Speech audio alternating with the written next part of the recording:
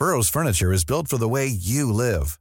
From ensuring easy assembly and disassembly to honoring highly requested new colors for their award-winning seating, they always have their customers in mind. Their modular seating is made out of durable materials to last and grow with you. And with Burrow, you always get fast, free shipping. Get up to 60% off during Burrow's Memorial Day sale at burrow.com/ACAST. That's burrow.com/ACAST. burrow.com/ACAST.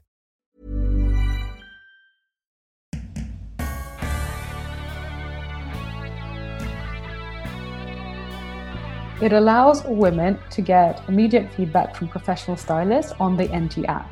So things were going really well when we were all going out and wanting to dress up. But when you look at COVID, I'm like, yeah, that wasn't one of the risk factors in my business plan. I did not know that the whole world was going to shut down and, thousands of people were going to die suddenly. Like, that was not in my plan. I don't think it was in anybody's plan. Hello and welcome to Don't Stop Us Now. I'm Claire Hatton. And I'm Greta Thomas, and we're on a mission to help you achieve your goals. We're all about sharing the secrets of the world's most innovative and pioneering successful women. Hear their uplifting stories and practical advice right here. Yes, right here. And if you're enjoying this podcast, then why not sign up for our newsletter at hello@don'tstopusnow.co and keep listening for this week's latest episode. Hello and welcome to this week's episode of Don't Stop Us Now. If you're in lockdown right now, we totally empathise with you as we're in the same boat. This is actually week 6 for us. Sure is. That pandemic is certainly continuing to make its presence felt in a very strong way. No more so, arguably, than for our guest on the show today, entrepreneur Sofia Matveyeva.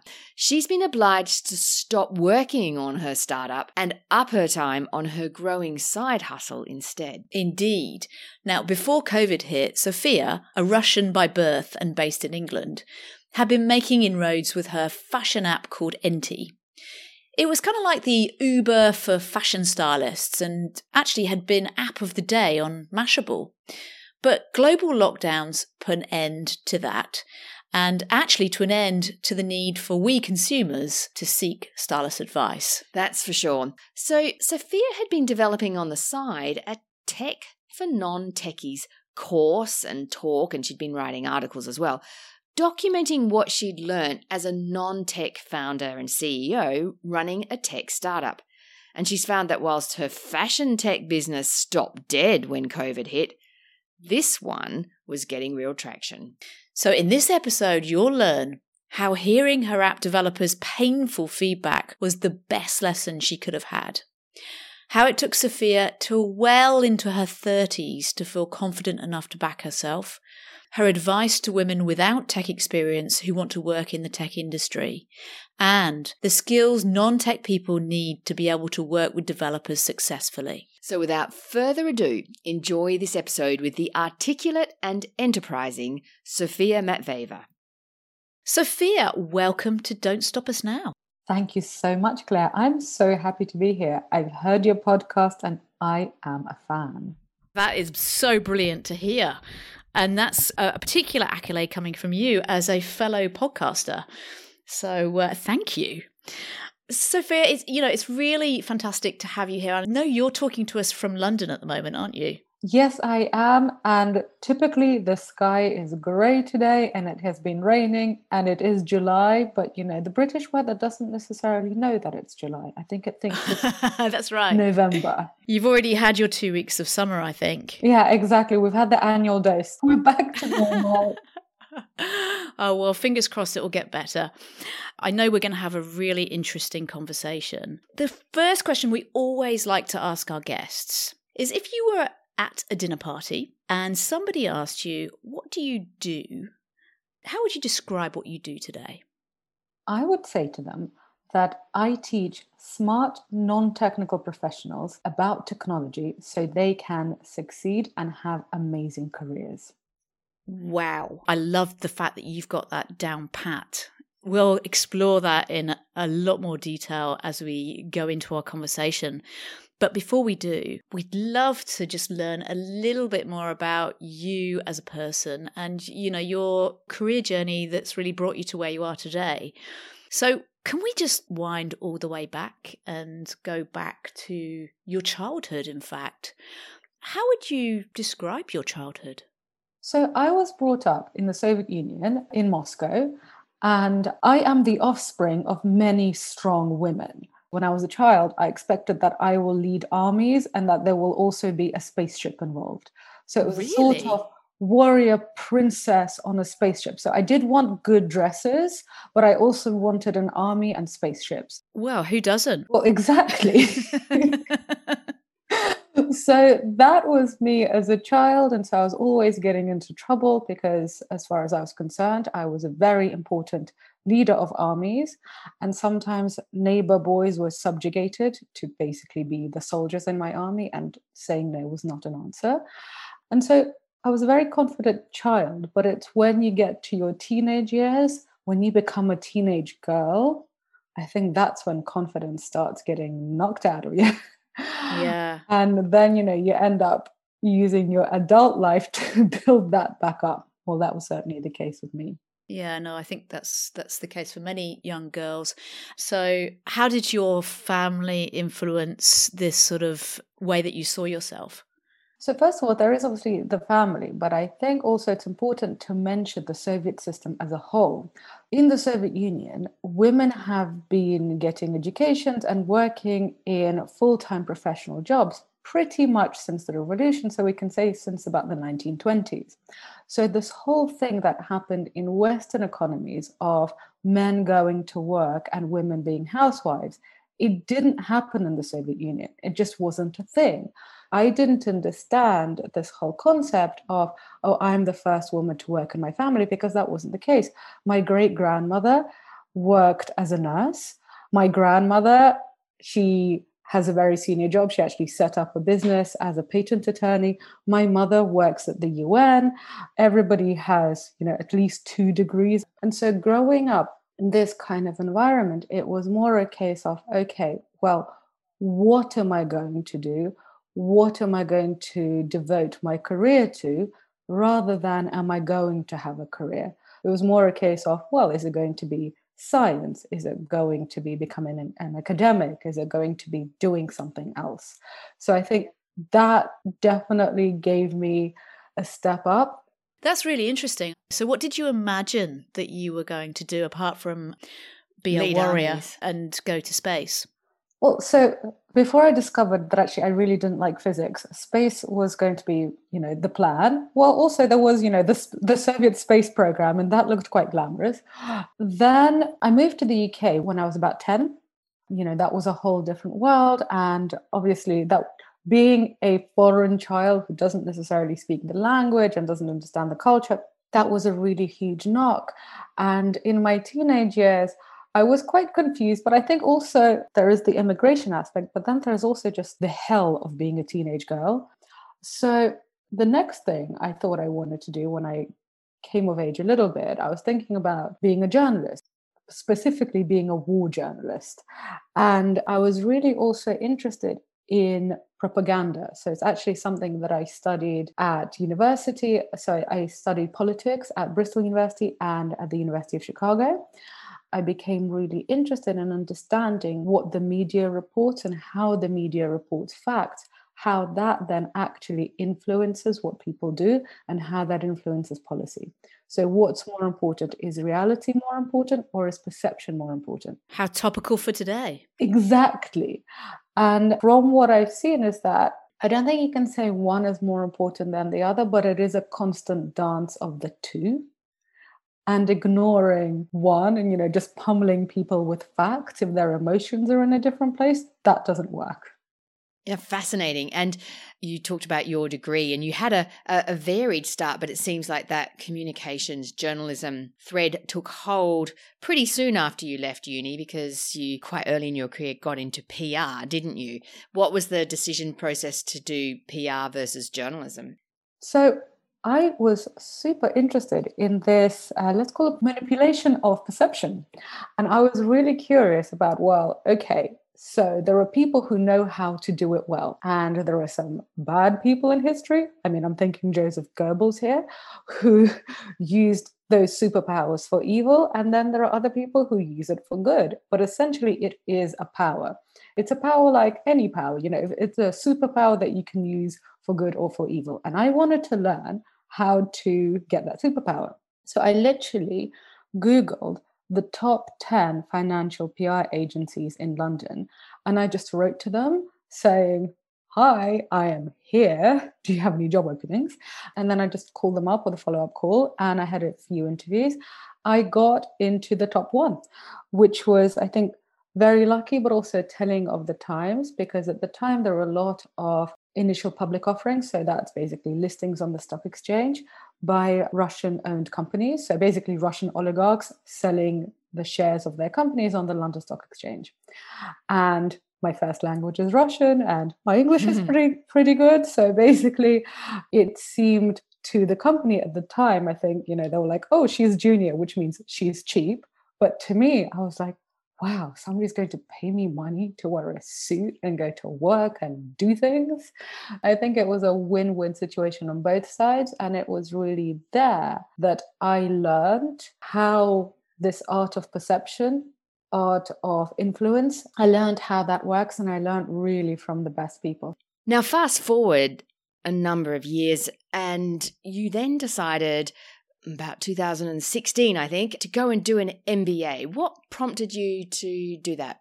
I get asked that question quite a lot. And I would say, honestly, that for me, it was a confidence thing. I think that an MBA is useful, but ultimately it is not the same as medical school. So when you go to medical school, you literally learn facts that you probably can't get outside. And you also learn to do the kinds of things you literally, practice on cadavers. With an MBA, this is not what you get. You could actually get a lot of the skills that you get in an MBA. You get a lot of the knowledge just doing a job or maybe reading the newspapers. But what I think an MBA does give you, especially when you are maybe in your 20s, you're not entirely feeling confident, you're not entirely sure of yourself, is if you go to one of the top business schools, you kind of get a stamp of approval. And for me, that official stamp of approval was a huge confidence boost. I can totally relate to that because I actually started my life as a professional ballet dancer, so I don't have an undergraduate degree. And then interestingly, I went into PR after journalism, and so kind of we have some similar footsteps there. But I too did an MBA for, if you like, the validation, because I didn't have a degree and I thought I am going to need to show I can cut it and, that I have a benchmark that shows where I can be, if you like. So, yeah, I totally understand that. But going back to that confidence issue that you talked about, if you had to summarize the sort of the main way that that confidence issue showed itself in your 20s, what would that have been? I would say always undervaluing myself, just constantly. And, now I am 38 and I feel like just now I have learned to speak up for my own value, but I'm an entrepreneur now. So I think I've had to kind of learn the hard way. But I do see that a lot of women, especially in their 20s, we tend to take the first job offer that we get given. We don't negotiate. And there's actually data showing that men do that and that it pays off over the longer term.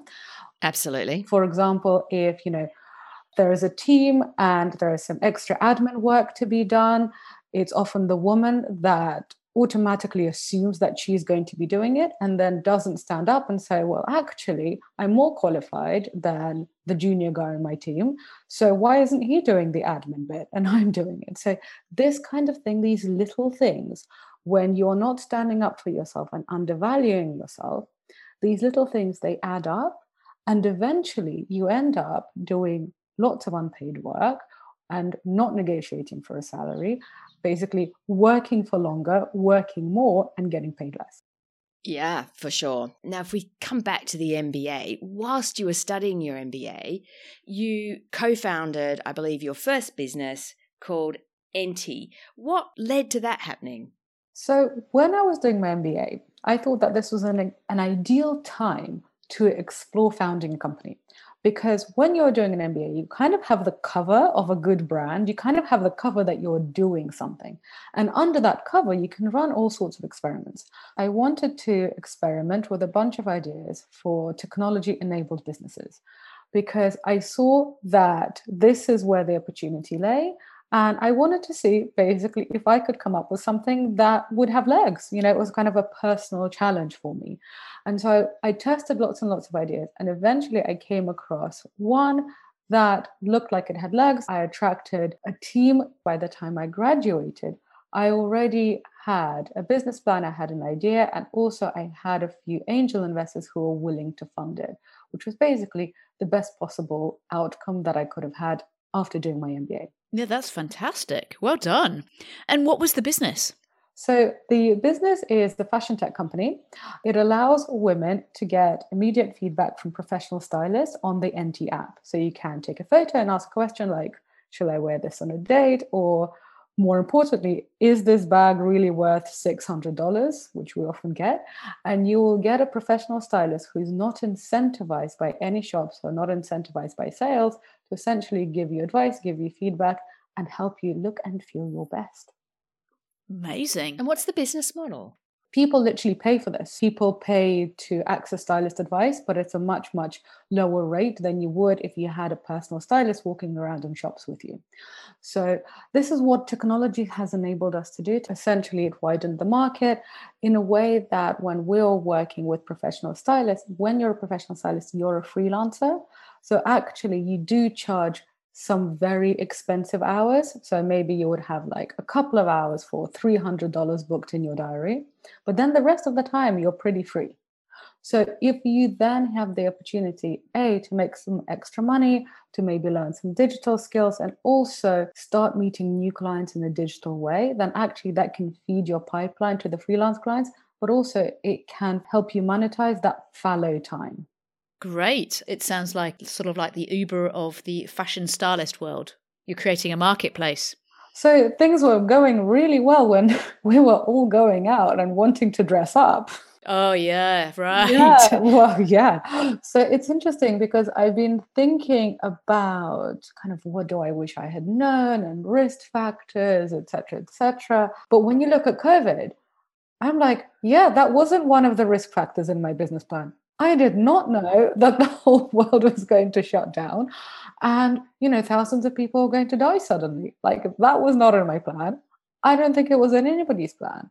No. So I think for any entrepreneur whose company is being hit by what's happening or anybody whose career is being hit by what's happening, I do want to say, I'm there, I'm with you, I understand, and just do your best not to blame yourself. How have you managed this? Because it sounds as if it's really had a very big impact on your business. How have you managed it from a business and a mindset perspective? Well, so I ended up in a very weird situation where by accident, I ended up running two companies. So Enti, the fashion tech startup, which has a great product, has very good technology, but the market environment was completely not there. Because think about it. When do you think about what to wear? When do you stress about what to wear? It's job interviews, it's dates, it's parties, it's graduations, it's weddings. So the use case was basically completely wiped out. But on the other side, there was Tech for Non-Techies, which I literally just set up as an e-learning business after London Business School had asked me to teach my course, and I already had all of the information, so I just put it online. Pretty easy business. And as you might know, e-learning, online learning, basically shot up during the pandemic. So I ended up in this weird yo-yo situation where one business was taking a nosedive and the other one was doing really well and growing.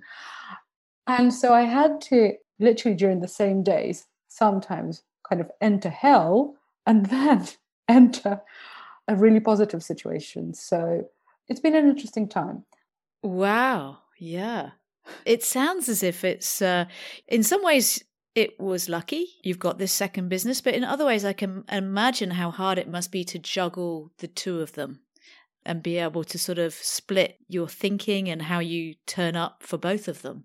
Well, to be honest, I actually think I got very lucky, and it reminds me of what an entrepreneur friend of mine said. So she has exited her company, and I remember we had a drink just after her very successful exit. And I said to her, "What advice would you give me?" And she said, "Have a hobby." And the reason why she said that, your business is going to do all sorts of crazy things. And if that's the only thing where you can learn, where you can succeed, you end up placing all your self confidence there. But if, for example, you also are, I don't know, learning pottery or, I don't know, playing tennis or whatever, but basically something where you're learning and you can get better, you can at least have a day which is, completely insane on your business, but then maybe have a small success. Maybe you played tennis really well, or maybe you learned a new thing in your pottery class. So then when you go to bed, you can have some sort of equilibrium in your brain. And that's what having these two businesses really helped me do, because one did start more as a side hustle hobby, but that side hustle hobby during the pandemic was actually the thing that grew. And the first business, literally, it's now something that I'm exiting. I'm selling the technology onto people with deeper pockets because the technology is fantastic. Totally understandable. And speaking of the technology, and I imagine this speaks to the heart of your other business, Tech for Non-Techies, but speaking of the technology for Enty, the fashion app, how did you find it as a non-technically trained person, having to, in those early days, build the app and I think you've got some AI algorithms in there as well. How was that journey? It was horrendous. And the reason why it was horrendous is that when you are a non-technical founder, or when you're just a non-technical professional and you're getting into the world of tech, you don't know what you don't know. So if you are sitting in front of Google with the best intentions, if you don't know what to put into the Google search bar, Google is not going to help you. And I think this is the problem with people like me who are non-technical founders or non-technical professionals. You can be sitting in a room full of developers and they might even be working for you, which is what happened with me. But if you don't know how to set the right tasks, if you don't know how to evaluate progress, you don't know how to tell whether what people are doing is right for your business or not, it's going to be very, very difficult. And I found that there are lots of courses to teach you how to become a developer, but there wasn't anything to help smart non-technical people co-create with technical people. And is that the gap that Tech for Non-Techies is filling, would you say? Yes, exactly.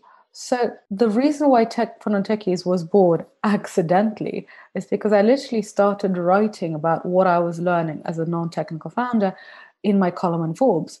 And I was writing other columns too, but it's the non-technical founder aspect that were the most read articles. And people started asking to give me talks. Those talks became a course. And London Business School, one of the top business schools in the world, they asked me to teach my course to their students. And that's when I realized, actually, there are lots of people like me, people who are smart, people who have a professional background, people who want to understand technology enough to get things done. But we don't actually want to completely transition and to become developers or data scientists. And from what I've seen, there isn't anything for those people who are pretty happy with the skills that they have, and they don't want to completely change their careers. What are the key kinds of roles and contribution that non-tech people, non-tech trained people can make in different startups and different companies, do you think? Well, the key thing here to remember is that a product, whatever the product is, whether it's an app or a podcast or a glass, is that a product is always a solution to a problem. So, for example, I have a glass here in front of me, and the reason why I have it is because it contains water, so I take a sip of water. I'm not thinking I want to use a glass, I'm thinking I'm a bit thirsty. So, whatever you are creating, whatever your company is creating, you have to think about it from the user perspective. So forget technology, forget algorithms, understand who the user is. And the more you can understand who the user is, the more relevant the technology is going to be. So for anybody who is a non-technical professional, I would think about, okay, what product is your company creating? Who are the users? What is the user's problem? Really get into that, because once you understand the user's problem, then you can very successfully co-create with developers and with designers. I couldn't agree more. When you were starting off and you were building this app and you had your techies and you said you were struggling to sort of know how to keep them accountable, how did you learn to do that? So I would say it came through painful experience. First of all, one of the mistakes that I made was setting business goals to the product team, and you shouldn't do that. So for example, let's take Facebook as an example, because most of us know how that works. So a product goal in the Facebook app could be, for example, how many minutes people spend in the Facebook app per day. Now, Facebook then translates those minutes into profits by serving as advertising. But if you go and you say to developers, hey, make me lots of money, the developers are going to be very confused. And that's essentially what I was doing. I was saying, okay, well, we need to hit this revenue goal to a bunch of developers. And they didn't know what to do. And so our entire product process, it was kind of goalless. And as you know, if you don't set specific goals, even if you have the smartest people in the world, everybody's kind of working on their own thing and nobody's moving anywhere. What ended up happening is that I literally decided to have a 180 review. So I literally said to my team, I was like, okay, now I tell you what I think of your work. Tell me what you think of my work. And oh my God, they told me. That's how literally I had a product team rebellion on my hands. They were saying, we have no goals. We don't know what we're doing. We're working all of the time and we don't know why. How did you deal with that? Because, you know, that's a fear of many people who, that's why they don't ask for feedback. How did you actually then take that feedback and do something useful with it? I mean, first I put my face in a chocolate cake. Let's be honest about this. I love that. I mean, I felt bad for a while. But the thing is, when you are a founder, you have investors' money and you have a team and you just have to get over it. Like, it was painful and it was bad, but I didn't really have an option to fall back on. Like, the team now told me what the problem was. It was very public. And so the only other option I could have done was basically say, oh yeah, okay, fine, I'm running away. I wasn't going to do that. So essentially I had to say, okay, fine, what would you have me do instead? And it was an admission of, yeah, you're right that I don't know what I'm doing, but can you help me? And what was very useful is that they actually could help me, is that we all did sit down, and then it was literally the product team that explained to me, like, look, when you say to us things about money or fundraising or user growth, we don't know what to do with that. That's not our job. And so that's when I realized, okay, so for example, in order for us to raise the next amount of funding, we need to have these particular product metrics because this is what investors are asking for. So it's then my job as the founder to look at what investors are saying and then translate that business goal into a product goal. And literally, if I hadn't asked for that feedback and then hadn't received that horrendous feedback from my team and then kind of used that as an opportunity to really learn, I don't think TechFun and Techies would have existed, and I don't think we would have actually reached success in our product. But that's a key mistake that I see non-techies make, is basically think that a product goal is the same as basically making money, and it isn't. Yeah. Good on you for taking that feedback and also being vulnerable enough to say that you don't know and then asking for help. Given how blokey a reputation the tech world can have, particularly Silicon Valley, what advice have you for either potential female founders or women wanting to work in tech companies if they've not got that tech background in order to be able to thrive? So first of all, I would say proudly acknowledge what you are and what you're not. When you're a non-technical founder or non-technical professional in a tech company, you will always hear the voices of you don't know enough, which you basically then translate to I am not enough. Now, to this, I say that's rubbish. There are plenty of very successful non-technical founders. So if you get that message to you, bring up Jack Ma, the founder of Alibaba, who started his career as an English teacher. Bring up Katrina Lake, who is the founder of Stitch Fix, one of the wealthiest self-made women in the US. That is a fashion tech AI company founded by a non-technical founder. There are plenty of examples of successful non-technical founders who have not tried to become another Mark Zuckerberg. So first of all, embrace who you are. Don't worry about who you're not. The next thing I would say is that it is about co-creating.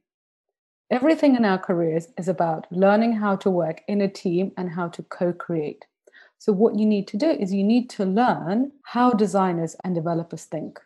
You need to learn how to set goals and how to reach them together. You don't actually need to be a designer or a developer yourself. In a way that in order for you to hire a lawyer, you don't need to go to law school.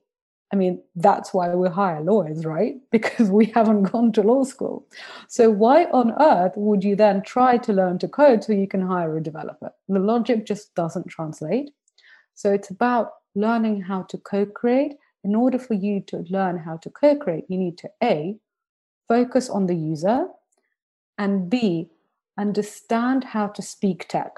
So it's about learning the core concept and learning some key jargon so you can basically have a common language to speak and to co-create. You don't need to learn to code, but you do need to learn some core concepts rather than skills. That's great advice. What's next for you and your businesses? So right now, as I mentioned, I am in the process of selling the technology of Enti to a different player. So I can focus on tech for non-techies because that business has been giving me so much joy and it's been growing and it has been really helping people build businesses and build their careers. So right now, what I'm devoted to is bridging the digital skills gap. So we don't have this weird feudal system of people who understand technology and then everybody else. Because I'm part of that everybody else. And I'm proof that actually you don't need to completely become a different person in order to succeed in the tech world. And I want more people like you, more people like me to essentially widen opportunities in their world and widen opportunities in their careers and really use tech to their own advantage as opposed to have tech use them. Yeah, I think it's a really important skill set for people to have, particularly as we go into the future where technology is going to play much, much larger role in pretty much everything we do. Sophia, what advice would you give your, let's say, 25-year-old self? I would say, don't take any crap from sleazy men to my 25-year-old self. Because honestly, there's stories there. I was working in the city of London in the financial services industry. There were just so many sleazy old men, clients or senior people. And when you're 25, you just don't know how to deal with that. Or I didn't know how to deal with that. And so I was trying to be polite and laugh things off. When actually, that's not what I should have been doing. Yeah. Awful. Good advice, I'd say. It's been such an interesting conversation, Sophia. Thank you so much. If listeners wanted to find out more about you or your businesses, where could they go? So if you listen to podcasts, which clearly you do, then just listen to the Tech for Non-Techies podcast and you can learn some cool concepts about technology. Or you can follow me on Twitter on Sophia Matveyeva or on Instagram at Tech for Non-Techies. Brilliant. And we'll put that on our show notes page as well. So it just leaves it for me to say thank you so much for your time, Sophia. It's been fascinating talking to you and learning about your really interesting and very worthwhile endeavors. So thank you so much for being on the show. Thank you. It has been an absolute pleasure. Thank you so much, Sophia.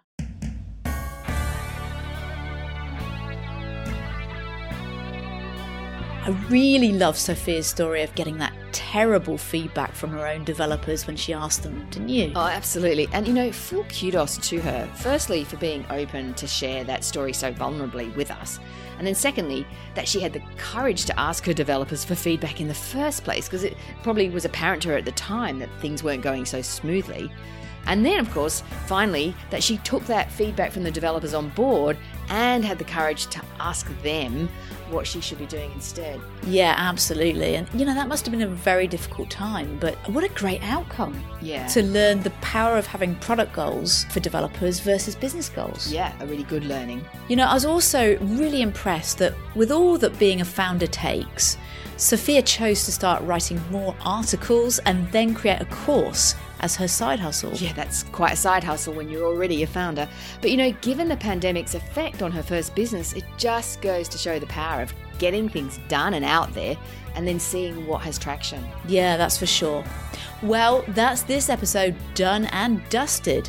Stay tuned for another mini episode next week. And then the week after that, you can look forward to hearing from an inspiring young woman that was Richard Branson's nominee for Wired Magazine's list of future game changers to watch a few years back. Now that would be the hugely talented Holly Ransom, and what a great conversation we had.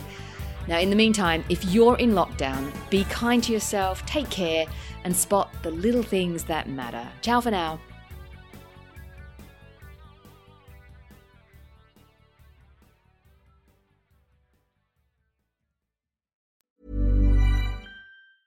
Planning for your next trip? Elevate your travel style with Quince. Quince has all the jet-setting essentials you'll want for your next getaway, like European linen, premium luggage options, buttery soft Italian leather bags, and so much more. And is all priced at 50 to 80% less than similar brands. Plus, Quince only works with factories that use safe and ethical manufacturing practices. Pack your bags with high-quality essentials you'll be wearing for vacations to come with Quince. Go to quince.com/pack for free shipping and 365-day returns.